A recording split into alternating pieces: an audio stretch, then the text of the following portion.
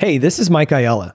I'm all about helping people find financial freedom. And one of the best and fastest ways to grow your wealth and achieve financial freedom is through real estate investing.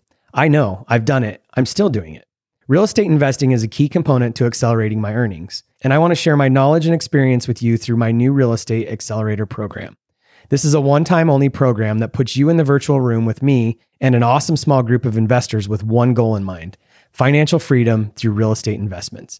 I'll demystify the complicated world of real estate investing to help you identify money-making opportunities and create profitable new income sources. This course is designed to help guide you to success with clear instruction, direct takeaways, and honest answers to your questions. We'll chart a path to your success in real estate investing together. Anyone from the novice to the seasoned investor can profit from my experience to achieve their investment goals. The 9-week course kicks off this January. Sign up now at earnwithrealestate.com. That's earnwithrealestate.com. Let's do this together. Are you looking for freedom? Freedom from the daily grind and hustle? Or just finding a way to live the life you always wanted? Then join us on the Investing for Freedom podcast. Our host, Mike Ayala, will help you discover new ways to find freedom with tips, insights, and interviews. You'll learn the exact systems he's used to travel the world and live his best life. True success and happiness are all about freedom. And here's your roadmap on how to find freedom on your own terms. Welcome to the Investing for Freedom podcast. Here's your host, Mike Ayala. Thank you for joining me on the Investing for Freedom podcast. One of my favorite quotes in the world is the Zig Ziglar quote: "You can have everything you want in life if you just help enough other people get what they want." And, I was just thinking about this and looking around the world, and there's so much, tragedy and frustration and, so many people that are just grinding, trying to, survive really. And I feel like we're getting further and further into this, just place of where, everybody's out for themselves and, not trying to be negative. I want to put a positive spin on this, and I'm going to share something with you around this, but I think we have to be cognizant of what's really, going on. And we don't know what's happening in other people's worlds that we run into on a day-to-day basis. We don't know what their struggles are. We don't know what their financial situation are. Maybe they can't put food on the table. Maybe they're working 3 jobs and they're just frustrated. We just never know what somebody's going through, but we need to be cognizant of it, number one. But number two, just like Zig Ziglar said, we can have everything we want in life if we just help enough other people get what they want. And I was just having a conversation with a good buddy of mine, Damien, and, we were talking about just a lot of different things. We always get into these amazing conversations, but, one of the things is just, again, how much struggle there is right now in the world. And it made me think of something in the Bible, actually, that I, thought of years ago. And it's in Luke chapter 5. And it's a story that I'm going to share with you. And then I'm going to share some of my, thoughts and opinions about this. One day, as Jesus was standing by the lake of Gennesaret, I don't know how to say that, the people were crowding around him and listening to the word of God. He saw at the water's edge 2 boats left there by fishermen who were washing their nets. He got into one of the boats, the one belonging to Simon, and asked him to put out a little from shore. Then he sat down and taught the people from the boat. When he had finished speaking, he said to Simon, "Put out into the deep water and let down the nets for a catch." And, if there's different versions of this in Matthew that talk a little bit more in depth about this, but obviously they were washing their nets and they were done for the day. And then Jesus said, "Put out into the deep water and let down the nets for a catch." Simon answered, "Master, we've worked hard all night and haven't caught anything, but because you say so, I will let down the nets." And when they had done so, they caught such a large number of fish that their nets began to break.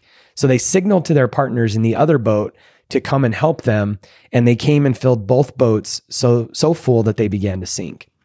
Now, there's a ton of lessons in this, but I used to think about this from a business perspective, where when we lead with an abundance mindset around business and, even sales, this is what Damien and I were talking about, is like the hard sale, the tie down. And Damien and I were having a discussion around, if you're just sensitive to what your client needs or what an investor needs or what an employee needs or whatever, we just slow down instead of just trying to, think, what can we get from this person, or how do I close this sale, or, how do I motivate this employee? If we just flip the switch a little bit and we start looking at their needs and we come from a place of abundance, there's more than enough in the world, as this story shows. They had caught so much fish that they had to signal to their partners. So not only was Peter's boat full, they had to get more boats over that got to the point where there was so much abundance that they began to sink. And this is what happens when we lead with an abundant mindset, when we, tap into the collective good, when we tap into wherever you stand with God, the universe, or, just bringing value, again, to your employees, to your investors, to your clients, whatever it is, when you lead first with the value that your product brings and not your commission check, or not the fact that you're stressed out by money or whatever it is, when we lead with an abundant mindset, there's always more than enough. And that's really where we've got to flip this. Like Zig Ziglar said, you can have everything you want in life if you just help enough other people get what they want. But the problem is everybody is so frustrated. They're trying to get what's theirs. We're selfish. And there's another scripture in the Bible that says the heart's deceitfully wicked. Who could know it?